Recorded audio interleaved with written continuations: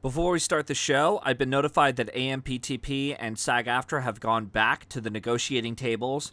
We won't know too much about negotiations prior to this episode being uploaded, but I do ask that while we're waiting on said results, or if they're going to continue negotiations until next week, that you continue your support for our fellow actors. As always, once again, I'll provide links for those willing to donate to those who are in need. If you can't afford to donate, please spread the word across social media platforms or join them in picketing. If I know any more information on the SAG-AFTRA strike, I'll make sure to inform you as soon as I can. Until then, hang in there and keep up the good work, SAG-AFTRA.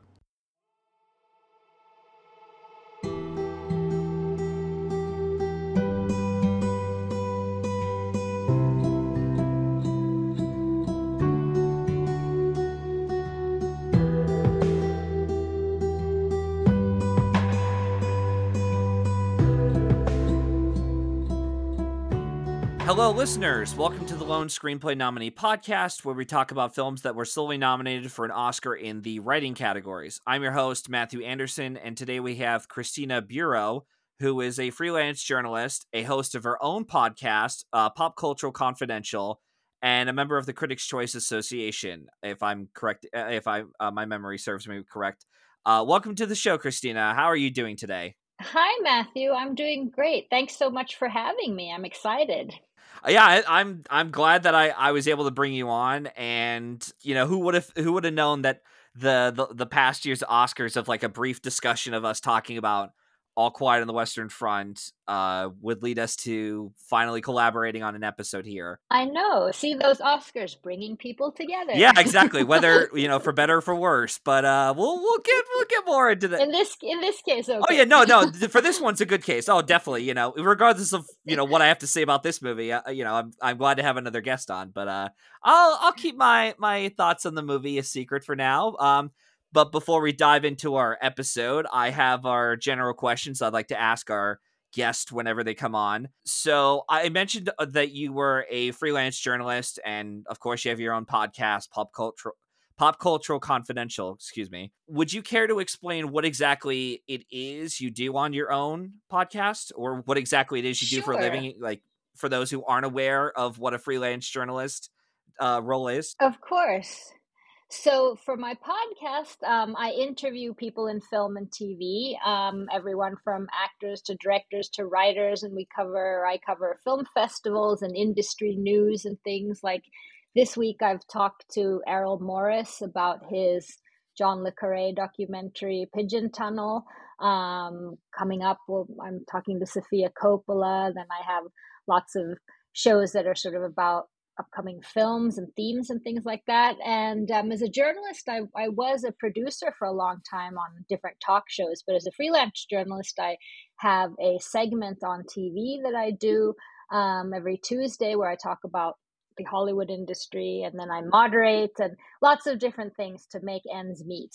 Yeah, especially with this economy where we're practically being asked to Right? give up our free time in the day and on the weekends just to pay our dues. So yeah, but yeah, you gotta pay the bills somehow. So yeah. The other question I also want to ask is, it's always tough to ask someone what their favorite film is. So instead of asking what is your favorite film, what exactly is your favorite genre of film, so to speak? That's hard too. I really am an omnivore, I have to say, and I mean that in for real. I mean, I love a good horror film. I love a good rom-com. My thesis way back when in film school was Tarantino. I'd say one of my favorite movies is like a Sunset Boulevard. So that's just to give you a little thing. I don't think I can pick anything in particular or a particular genre either, but those are a few examples, maybe. Yeah. Tarantino is one that I got a chance to talk with on. It was the 300 Passions podcast. I got a chance to talk about what was the film? Was it True Romance? Tony Scott directed it. Oh, amazing. Yeah. Uh-huh. Yeah, I got a chance to talk about that. And yeah, Tarantino is a really interesting filmmaker in of himself, and I'm Apparently, he's got one more film left in him, but whatever it is, I'm curious to see what that's going to be. Cannot wait. Yeah, I hope it's not his last one. I hope that's just hyperbole, but let's I see. mean, I mean, what was it? This up as we're recording, Killers of the Flower Moon is coming out, and if this is if this ends up being Martin Scorsese's final film, I'm like, he ended on a really high note. So, Oh wow, yeah. regardless of what we have to think about that film, it's like, But Tarantino isn't quite 81 yet. that's true. He's got some years left in him. So yeah, I think we, if it's all right with you, Christina, I think we might as well just jump right into our Of discussion course. for our episode, where today we'll be discussing When Harry Met Sally, a film from 1989. As always, this won't be a beat by beat bulletin presentation like you hear on other channels, but we will be discussing major spoilers for our discussion, so to speak. If you haven't seen the movie yet, I don't know why it took you this long. I mean, granted, it took me this long to see it, so I'm part of the blame too. But if you want to hear our full thoughts on it, just watch the movie first and then come back to hear us talk about it. With that said, I'm gonna just get through quick set of notes on the production details for this. Known for directing Stand By Me and The Princess Bride, Rob Reiner had discussed with Nora Ephron, who is our writer of the film for When Harry Met Sally, about an idea of two friends never having sex because it could ruin their friendship. She ended up interviewing Rob and others about their dating life to create Harry and Sally. Reportedly, the first draft of the film didn't have the two of them end up together by the end, which kind of surprised me a little bit, but at the same time, I could see why. They were trying to avoid that for so long when writing several drafts of this script. If anything, they wanted to ask questions about the idea of men and women, being just friends without having sex.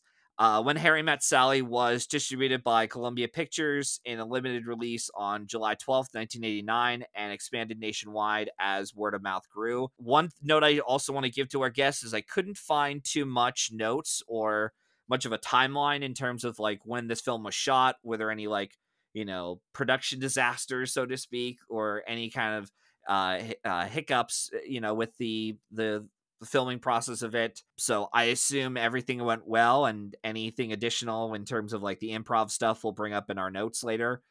Actually, in just a minute. On a production budget of $16 million, the film made an estimated of $92.8 million worldwide. And outside of its sole writing nomination for Nora Ephron, she did win the BAFTA Award for Original Screenplay. Kudos to her.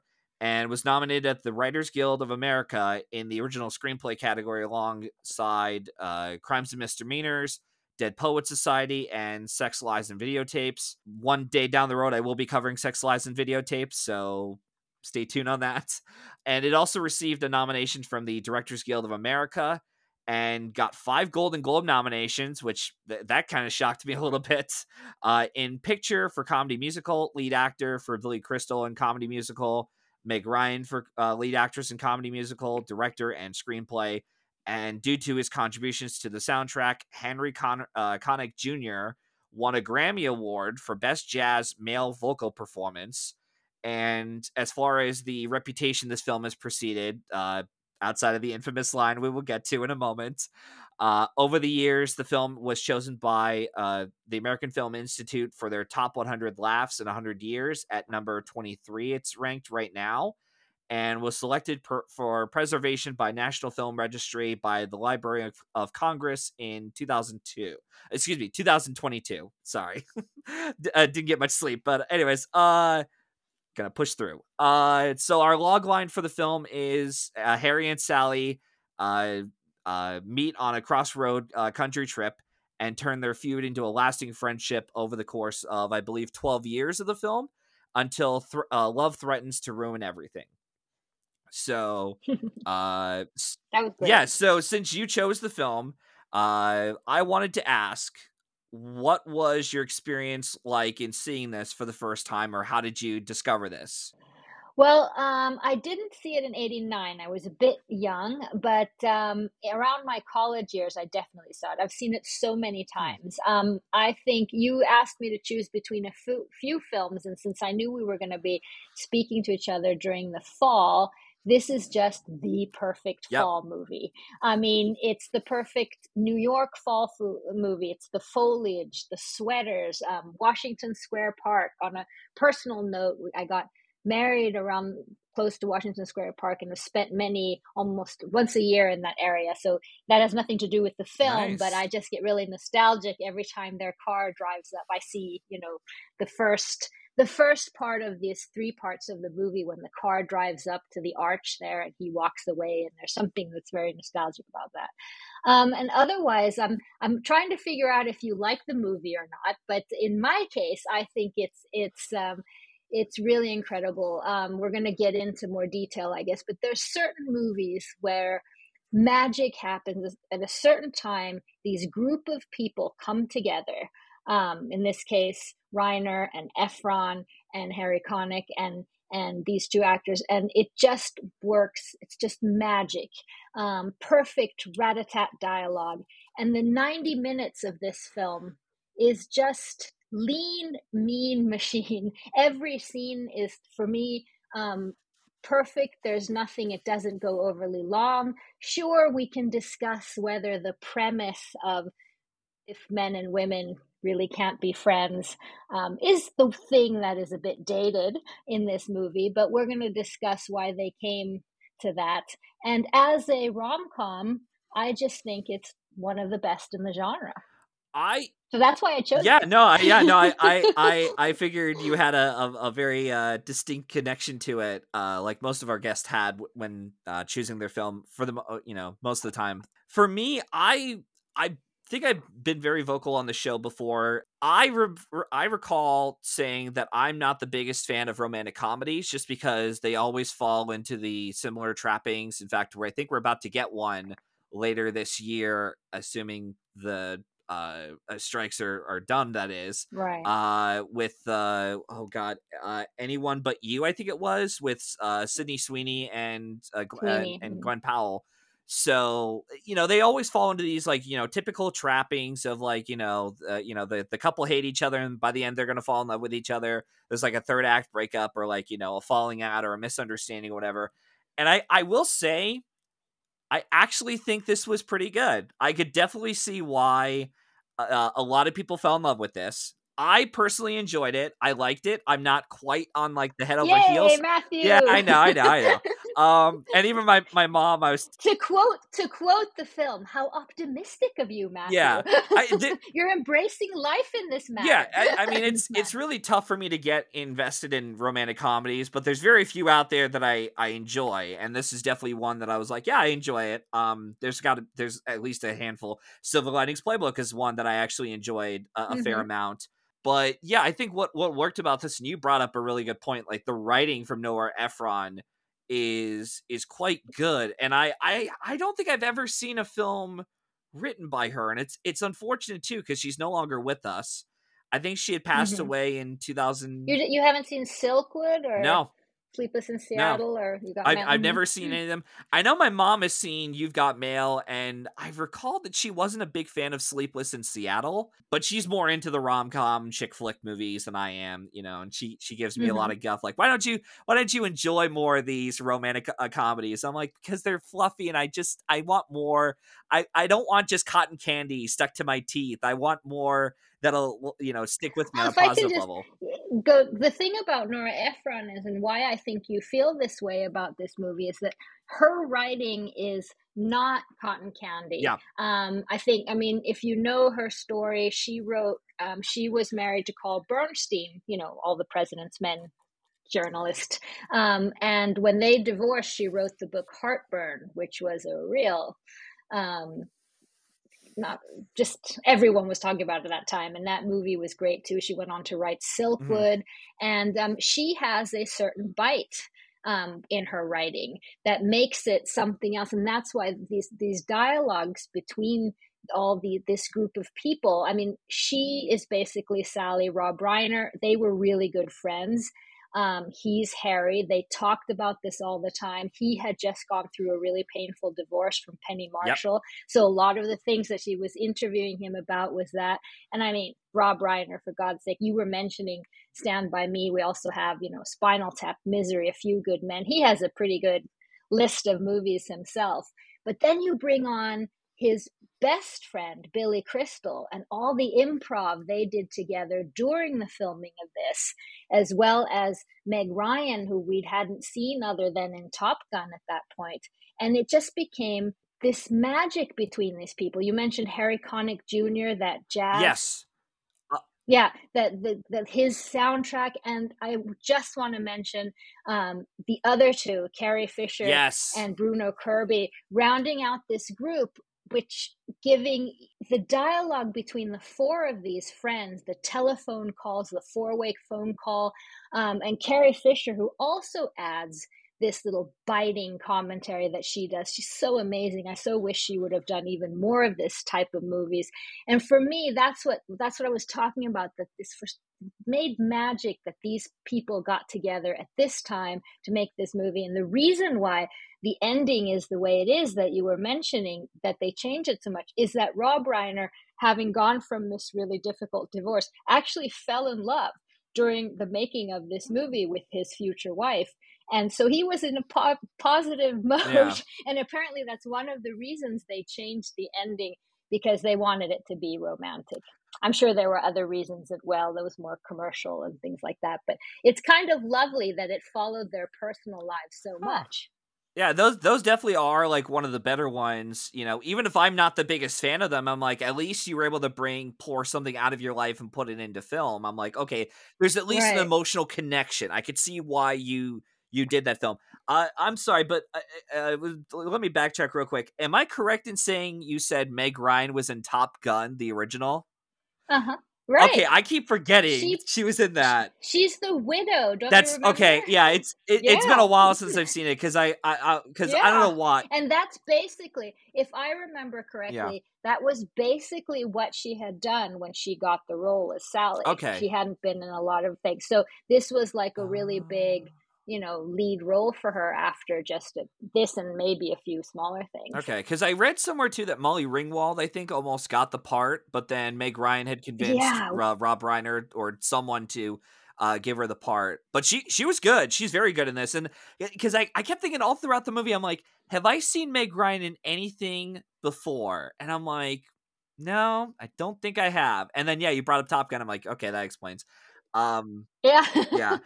But yeah, no, I really like she's Goose's wife. Yeah, Goose's wife. Yeah. The Billy Crystal, I think, does a pretty good job in the film. Although I don't know about you, but no matter how much of I don't know if it was like a wig or like a haircut they did at the opening, I cannot buy him as a college student, even one who graduated. That's just me though. We have to get into this. I mean, all the hair in this movie, and Meg Ryan's different haircuts have been widely discussed through the years. Really? They're really horrible. Oh, wow. And it's one of the things that has been discussed. And I totally agree. It's like with his first haircut where they sort of glued down sideburns. I'm like, that's one of the minuses of this movie. I'm completely with you there. because I am thinking, like, I get it. It was like late 80s, early 90s. This kind of film was made. Like, you didn't have. I don't know. Maybe it's just because also part of it too is I'm used to Billy Crystal, like modern Billy Crystal, or at least like the late 90s when he did the Oscar host stints and did a hilarious job. And then he did like Analyze This and some other things. So maybe that's why I was just like, I can't, like, is it just me? Is it the bad wig?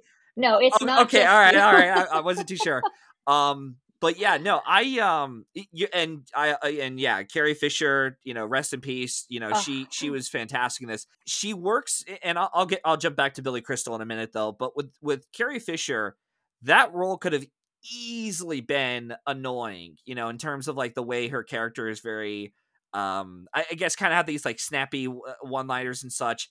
And if you didn't write the role, if you didn't have a good enough writer like Nora Ephron or a good enough casting decision to have Carrie Fisher play this role, I think it would have been a much more annoying role. And you kind of have to rely on her, even though she's a supporting role, to sort of, be sort of the, what do you call it? I guess like the conscience for Meg Ryan's character, Sally.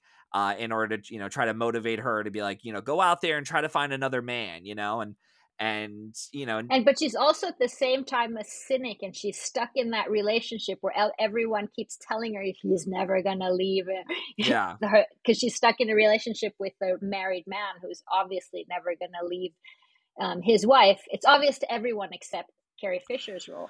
yeah. And just that whole thing around her and how they fall in love, the two best friends of the best friends that should have been them, Mhm. and they fall in love instead. It's just a wonderful little circle. That whole scene with them going on a double date, I thought was a bit Oh, humorous, not just because of them like Carrie Fisher and the other guy were like, oh, we're actually compatible, not the other way around. And then when they both talked separately on their own times, they're like, oh yeah, you don't want to, she's in a very they're in a very emotional state. You don't want to, break it up, wait like a week or two to contact them, and then yeah, don't date her yeah, don't date now. her Yeah, now. like, Wait a week or a month later to call to date her, and then immediately they're like, "Oh, let's get a taxi." And then taxi, and then the two just leave. And I thought, okay, that was funny. and pesto's the quiche of the 80s is also a great line. I'm sorry. Pesto is the quiche of the 80s is also because he's a food journalist. Oh, And that's gotcha. one of his lines. Yeah. Yeah. Okay. Yeah. It just shows. I mean, it clearly shows that I was born in the '80s and I lived through that. Yeah. So, but yeah, no, but but I thought that was good, and obviously, I mean, we cannot, talk about this movie without bringing up the famous scene of the movie, which is the "I'll have what she's having" line. Yeah. And I find it hilarious that, well, one, that was delivered by, I believe, Rob Reiner's mother, His mother. Yeah. who passed away, I think, in the mid 2000s. I could be mistaken, but yes, but yeah, it was a great like line delivery, the way she delivered that. And it's even funny too because I didn't even watch the movie in full until the other night in preparation for the episode, but I was well aware of the scene just from watching it in psychology class years ago in Stevenson University, but also when I think it was like on DVD commercials or like ads for it where it's like, they show all the like MGM or whatever studio owned it at the time was like, oh yeah, look at all of our classics. And then, like shows like a cut down version of that. And I'm like, okay, that's funny. But yeah, no, it's a great scene, obviously. And I found out too that when they test, I don't know if this is 100% true or not. Maybe you can correct me on this, but apparently when they test screened this movie and they showed that line, all the guys weren't laughing at all, but all the women were. Right. And I'm like, oh, that's great. They're like, really? This really happens? Yeah. The guys were, yeah. I know that it was 61 takes, which must have been exhausting for poor Meg Ryan. Yeah. Yeah, until they got that done. Yeah, I mean, that is definitely pop culture history, that scene in movies. I mean it's the scene I might be most sort of tired of, just for the reasons that you're saying, that's the one that's always Sure. representative of this movie, while I think there's other ones where I watched the movie again also in preparation of this, where I'm like surprised again and again and again how brilliantly composed some of these scenes are. Do you have any on the top of the top of your head that come to mind in terms of like, oh wow, I was actually like impressed how well they did that? Oh sure, I can mention two. And why is because I think a lazy rom-com or a lazy movie in general, if you have a scene where your one friend is telling another friend something really important or life-changing, you can have a scene where they're sitting over a table and having coffee, or just the thing that Rob Reiner does in this movie is that he puts so much into these scenes. So one of my favorites is the baseball divorce Yep. scene, as I call it, when Bruno Kirby and Billy Crystal are at a baseball game, and Billy Crystal is telling the story of this awful way he found out that he was getting a divorce. Yeah, that was great. And at the same time that they're having this really horrible conversation, where his friend, played by Bruno Kirby, is just really empathetic and, oh my God, Mr. Zero knew before you that you were getting a divorce. They're doing the wave. Yeah, with the football. Yeah. And I think that's just an amazing way to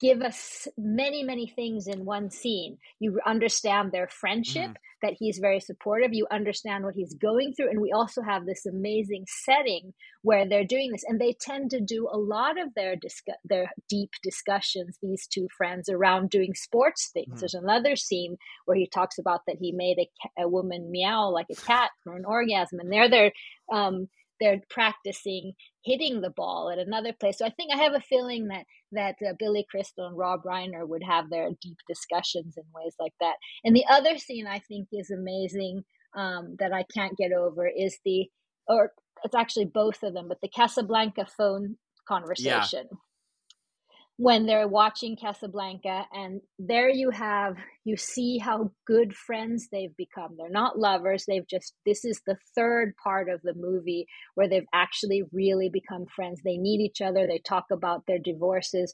But you get a throwback to the conversation they had in the car when they were driving back from college, or when they were driving from college to New York. And she said that she would have rather stayed uh, with Humphrey Bogart, Mm. and this point they realize, no, I never said that, and they have this conversation. Then, and at the same time that they're watching the movie and the end scene come, I also adore the four conversation after that evening you were referencing, when they go out on a Yeah. date, and or no, they're together, Bruno Kirby and Carrie Carrie Fisher. Fisher, and they call to say that they've slept together. Mhm. So there you actually have a four-way phone conversation where you were getting all this information, which apparently also was a really difficult thing to shoot. And they did many, many takes of it and actually did them at the same time, if I understand Yeah, I remember correctly. reading through. I think it was on IMDb. They had stated that by the time they got through the whole phone conversation, the guy with the mustache, I cannot remember. I apologize. His name is Bruno Kirby. I Bruno. can't remember what his name is. Yeah. Bruno, yeah, Bruno. He would flub a line and they go, "Got to do the whole thing, guys." Yeah. Just because even though we got through the whole phone conversation, we did that perfectly. It's like, yep, you flipped the line. It very much is like stage, play, stage, theater acting, so to speak, where you flub a line. It's, for that scene, it's like got to start it again. If during rehearsals, that is. Um, but yeah. But that's one of the reasons I think the movie is so tight Mhm. and so is that he really, Rob Reiner and Nora Ephron have really found ways to include exposition in interesting themes and Yeah. scenes. So we get everything a little bit at once, and we have no sort of extra stuff we have to go through. We get the explanations at the same time. When they're out buying a wedding present for their best friends, and singing karaoke, that's when Billy Crystal sees his ex-wife and has a total breakdown, and everything is happening at the same time that they're doing something else, which makes it really interesting, I think. And the other thing too about it is a really good director would know that their actors would have to use a lot of playable action. So, like you said, instead of having two people sitting down having coffee, they would go to a baseball, or the Carrie Fisher and Meg Ryan would go to a bookstore and find books, very talking about their life, so to speak, and that's that's something a really good director and a good writer needs to do, because otherwise you want to make if you want to make your scene come across, and you don't want to have the actor just say the line. It's like, it's a lot better if you just give them playable action. How about, are they eating an apple? Are they going to be throwing a football, Right. whatever? And it's things like that that make it work. But yeah, I'm glad you brought up the football scene, because I was going to do that too, because I liked how Nora Ephron subverted our expectations into thinking like, oh, just in case you were paying attention, that's not the truth. The truth is she cheated on me with some guy Yeah, from accounting. I'm exactly. like, that's great. I'm like, because I was kind of caught off guard. I'm like, okay, that's a good way. And like you said, this is Nora Ephron and Rob Reiner together are like, okay, how do we try to do a romantic comedy that is definitely within your, in lesser hands would have been just kind of fine or just okay, and try to make it as best as we can. And the other thing I also have to credit with Billy Crystal, going back to him, I was, because I haven't seen a whole lot of Billy Crystal like acting, so to speak. I already stated before, I've known him for mostly the Oscars and such. but I'm glad that they casted Billy Crystal in the role. And obviously, yes, there were other great actors who were, possible picks, like Tom Hanks, I think at one point was going to play the role. Albert Brooks was going to play it, but I think he had Hmm. rejected it because it would have felt too much like a Woody Allen film, which is ironic because Crimes and Misdemeanors came out that same year.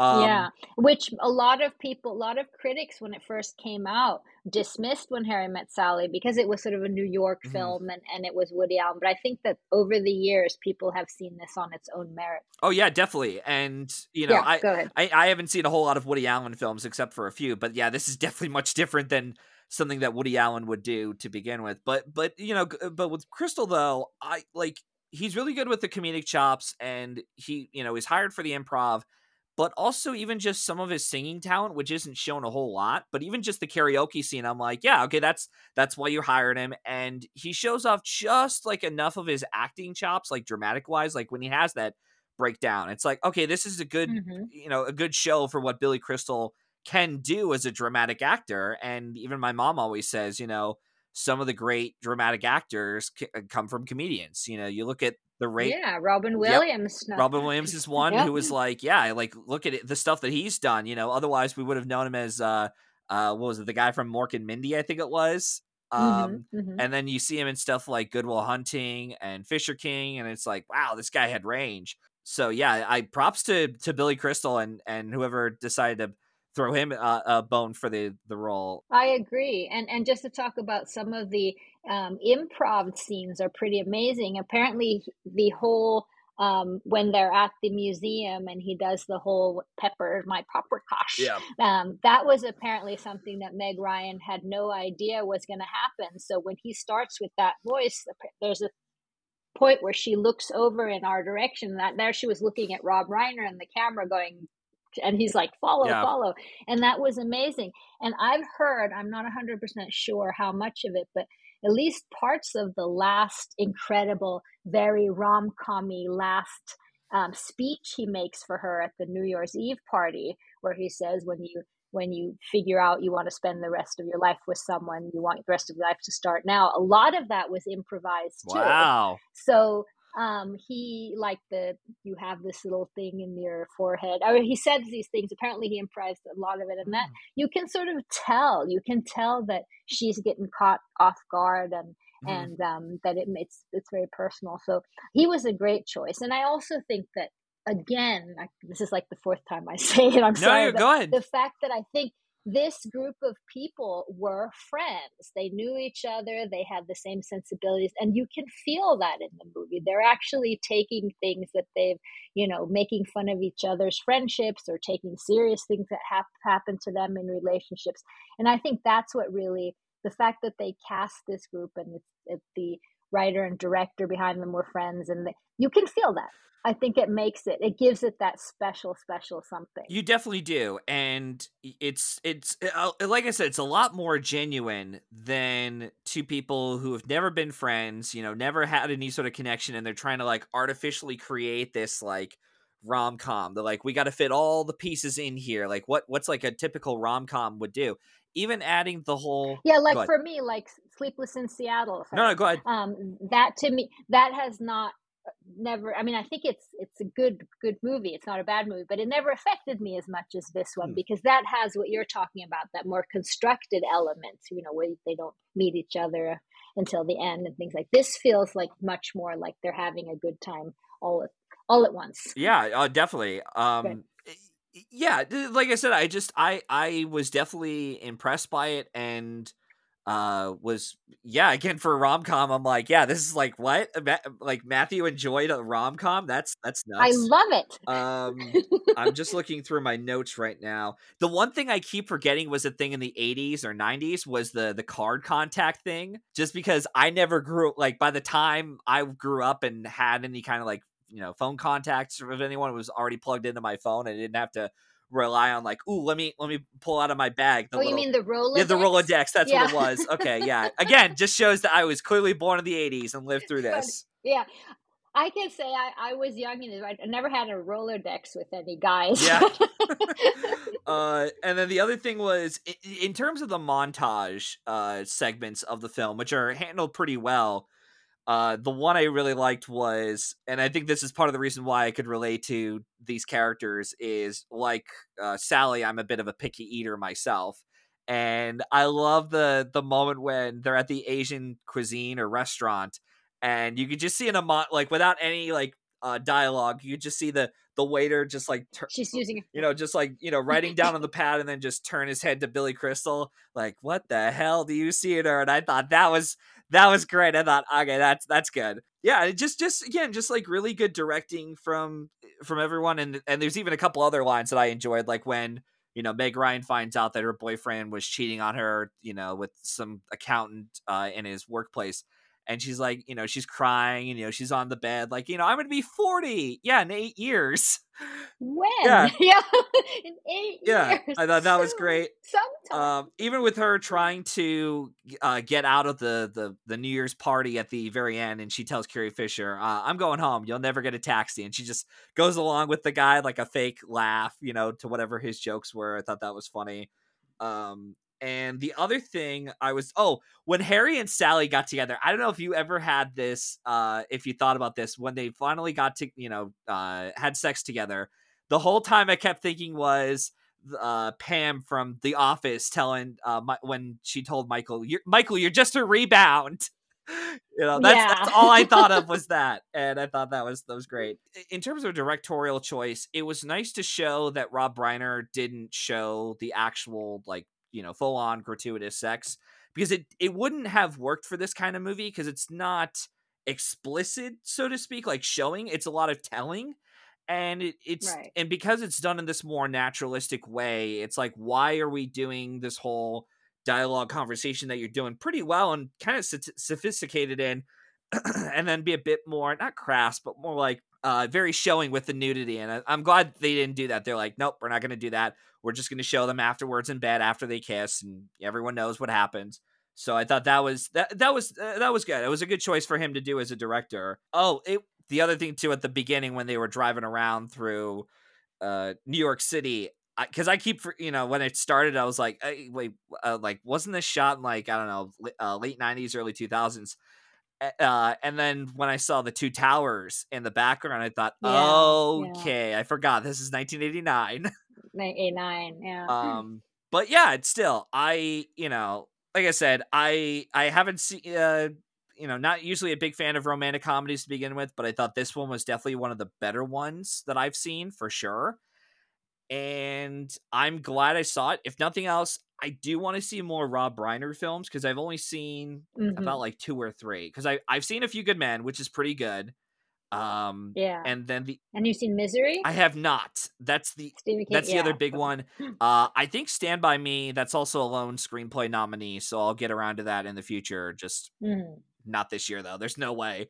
But yeah, other than that, I unless there's any other final remarks you want to make about the movie itself before we go into the awards I think conversation. you said, I think you've mentioned most of it, I have to say. So I'm happy that and it's fun how well it still holds up. Yeah. That you can do a first viewing 2 days ago in 2023 and you're still feeling that, isn't too dated, and that it's, the dialogue is crisp, and I love that. Yeah. Like I said, I was like, if nothing else, it makes me admire that, like you said, it's just a bunch of actors who are clearly friends, or have or created a relationship together over the course of the film on set, be implemented on the screen. And you see a lot of that passion go into it, which is nice. No, I'm good. We can continue on to whatever you were thinking. Yeah, well, no, like I said, I was just going to go right into the awards question I had. So now we're into the little awards section before we sign off officially, because I do have I had some questions, or at least some comments I wanted to ask regarding with its awards chances. What I assume you think this is worthy of its sole writing nomination, and would you have nominated it for any other categories? Well, I mean, I definitely think this is worthy of the writing nominations, but it was an amazing year. I wrote down the other ones. So it was Dead Poet Society, Crimes and Misdemeanors, Woody Allen, you mentioned, Spike Lee's Do the Yep. Right Thing, and Sarah Soderbergh's Sex, Lies, and Videotape, and Nora Ephron. It's an amazing group of contenders there, and I absolutely think that this was worth the nomination. Um, I would have loved to have seen Carrie Fisher in supporting. I think it's such an amazingly, as you were saying as well, this that supporting could have been that really boring rom-com best friend Mhm. that we see in so many boring Yeah. rom-coms, and this was just taking it up such a notch. And just the fact that, this is Princess Leia, this is, she had all these other connotations, and she's so good. I would love that. And I definitely think that Rob Reiner could have gotten a um, director nomination. That was a pretty good year as well, with Oliver Stone and Kenneth Branagh. But this was also the year that Driving Miss Daisy won. Yep. And I would say that there's quite a few others I would have rather see win Best Yeah. Picture I haven't even than seen that one. Driving Miss Daisy But yet, and I don't know if I ever um, will. But I can already tell you that there's other compared to movies. just a few of the ones I mentioned here, I don't know exactly who was Best Picture. I don't remember. But there was a lot more to choose from than Yeah, that. I'm looking through the Best Picture lineup. Oh Jesus. Okay. Born on the 4th of July, Dead Poet Society, Field of Dreams, and My Left Foot were the Best Picture All nominees. of them Yeah.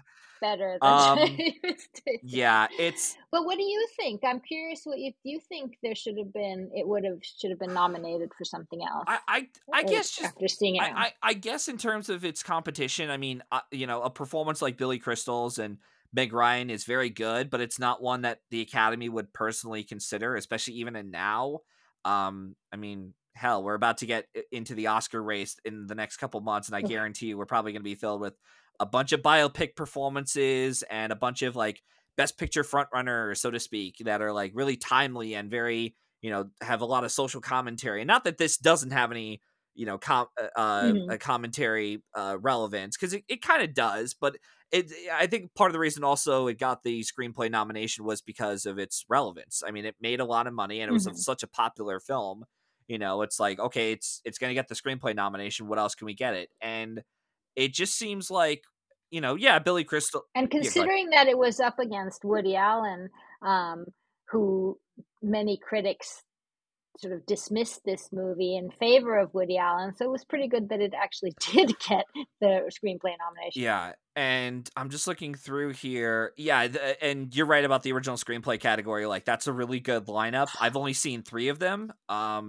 Dead Poet Society is pretty good. I enjoyed it. That's also another really good dramatic work from Robin Williams. And Hmm. yeah, Do the Right Thing was kind of robbed. Like, it should have gotten more Oh nominations. God, that Yeah. that he and that not just kind of robbed, it Yeah, was no, it robbed. was. Yeah, Um, yeah, but even too, like, it's funny how history tends to repeat itself years later when Driving Miss Daisy wins again practically with Green Book, and this yeah, time Spike Lee was able to finally win his overdue Oscar for Black Klansman, a justified win in my right. opinion. And yeah, it just shows, there's things about the Academy that will change, and but there's other things that the Academy are clearly not ready to change for. It always stay the same. Yeah. Yeah. Um yeah, but I'm trying to think if there's anything else for When Harry Met Sally, cuz like I said, the only thing it really had a shot at getting was original screenplay. The one credit I did want to bring up, which I don't think I mentioned in my in the review section, the editing is very good. Because when it was over, I was It like, wait, is. that was 90 minutes? Okay, that was pretty good. I know. Um, And the montages and all that's lovely, and the music. We're not gonna give it hair and makeup, I guess. no, hair and makeup, I'm For the I'm wigs. looking through. Um, For the wigs. yeah, no, we're just not. I mean, also too, like I mean, I think I just want to give a shout out if he's ever listening out there, Josh Parham. He brings up a pretty good point that the makeup branch can do some pretty bold choices, but at the same time, they can do some very questionable ones where it's like, really, we're gonna keep doing this over and over again, like like the fat suits or whatever. Okay, and I'm like, yeah, he's got a point. Yeah, Even if yeah. they do it a really good job, it's like, yeah, I don't know, because yeah, yeah, no, like I said though, no makeup nomination for When Harry Met Sally, but yeah, yeah, director though, like that, I I would have been curious to see Rob Reiner get like a director nomination somewhere down the road, because the fact that like he couldn't get in for, if I remember correctly, A Few Good Men. He got, he got snubbed for I think it was The Player, which was a really well directed movie too. And it's shocking, yeah. Rob Reiner just seems very much like yeah, he's too much of a commercial guy, I guess, and like Yeah, I think he's in the sort of comedy commercial thing. The Academy still hasn't really accepted that. I don't know. There's something. there's something off about it, and Mm. it's a shame. Yeah, he never really got to do anything, well, as far as I remembered, anything that was outside of that wheelhouse, which is a good wheelhouse he's in. American President is a good one, but at the same time, it's like, okay, there's, you know, it just happens. Someone gets an Oscar nomination, some people don't. I think Rob Reiner did get a producing nomination for A Few Good Men, which is good enough. But But the thing about Rob Reiner, sometimes if you sort of forget about what an amazing bounty of work he's done, and then not to mention going forward, wasn't he behind Seinfeld as well? And he has this incredible, or one of the people behind mhm. that somehow. I just feel that he really, when you start looking through his CV or IMDb, you're like, wow. Yeah. Yeah, it's shocking. I mean, yeah, even Misery was another one where it's like that's kind of a different movie for you to do, and Stand by Me, and even The Princess Bride. Oh yeah, I keep forgetting that. My God, and Spinal Yeah, Tap, Spinal Tap. like Yeah, classic. yeah. I do recall the not to. I don't want to bring any dour notes on it, but I recall the Ebert and Siskel review for their infamous review for North. But Oh, every director, I mean, of even every actor course. has like one bad movie on their table, you know, which is fine. A lot of directors rebound, and I think he did with American President and maybe a couple other things, but I can't remember. But yeah, regardless though, yeah, like I said, I guess like the lone screenplay nod is justified, and yeah, just looking at the lineup here, it would have been kind of tough for someone like Billy Crystal or Meg Ryan, and yeah, Carrie Fisher would have been a pretty good choice. I mean, hell, the fact that she never got, I mean, as you said, she never really got much of a chance to do anything like this, throughout her career, where she only got like few opportunities like this. But you know, like I said, it just happens. So, yeah. So, unless there's anything else you want to bring up, note for the show, I think we could wrap up. If that's all right with you. That was fun. No, that was great. Awesome. So once again, I just want to say thank you again, Christina, for dedicating your time to be here on the show. Before we sign off officially, is there anything you'd like to plug in, or where our listeners can follow you along? Oh, thank you.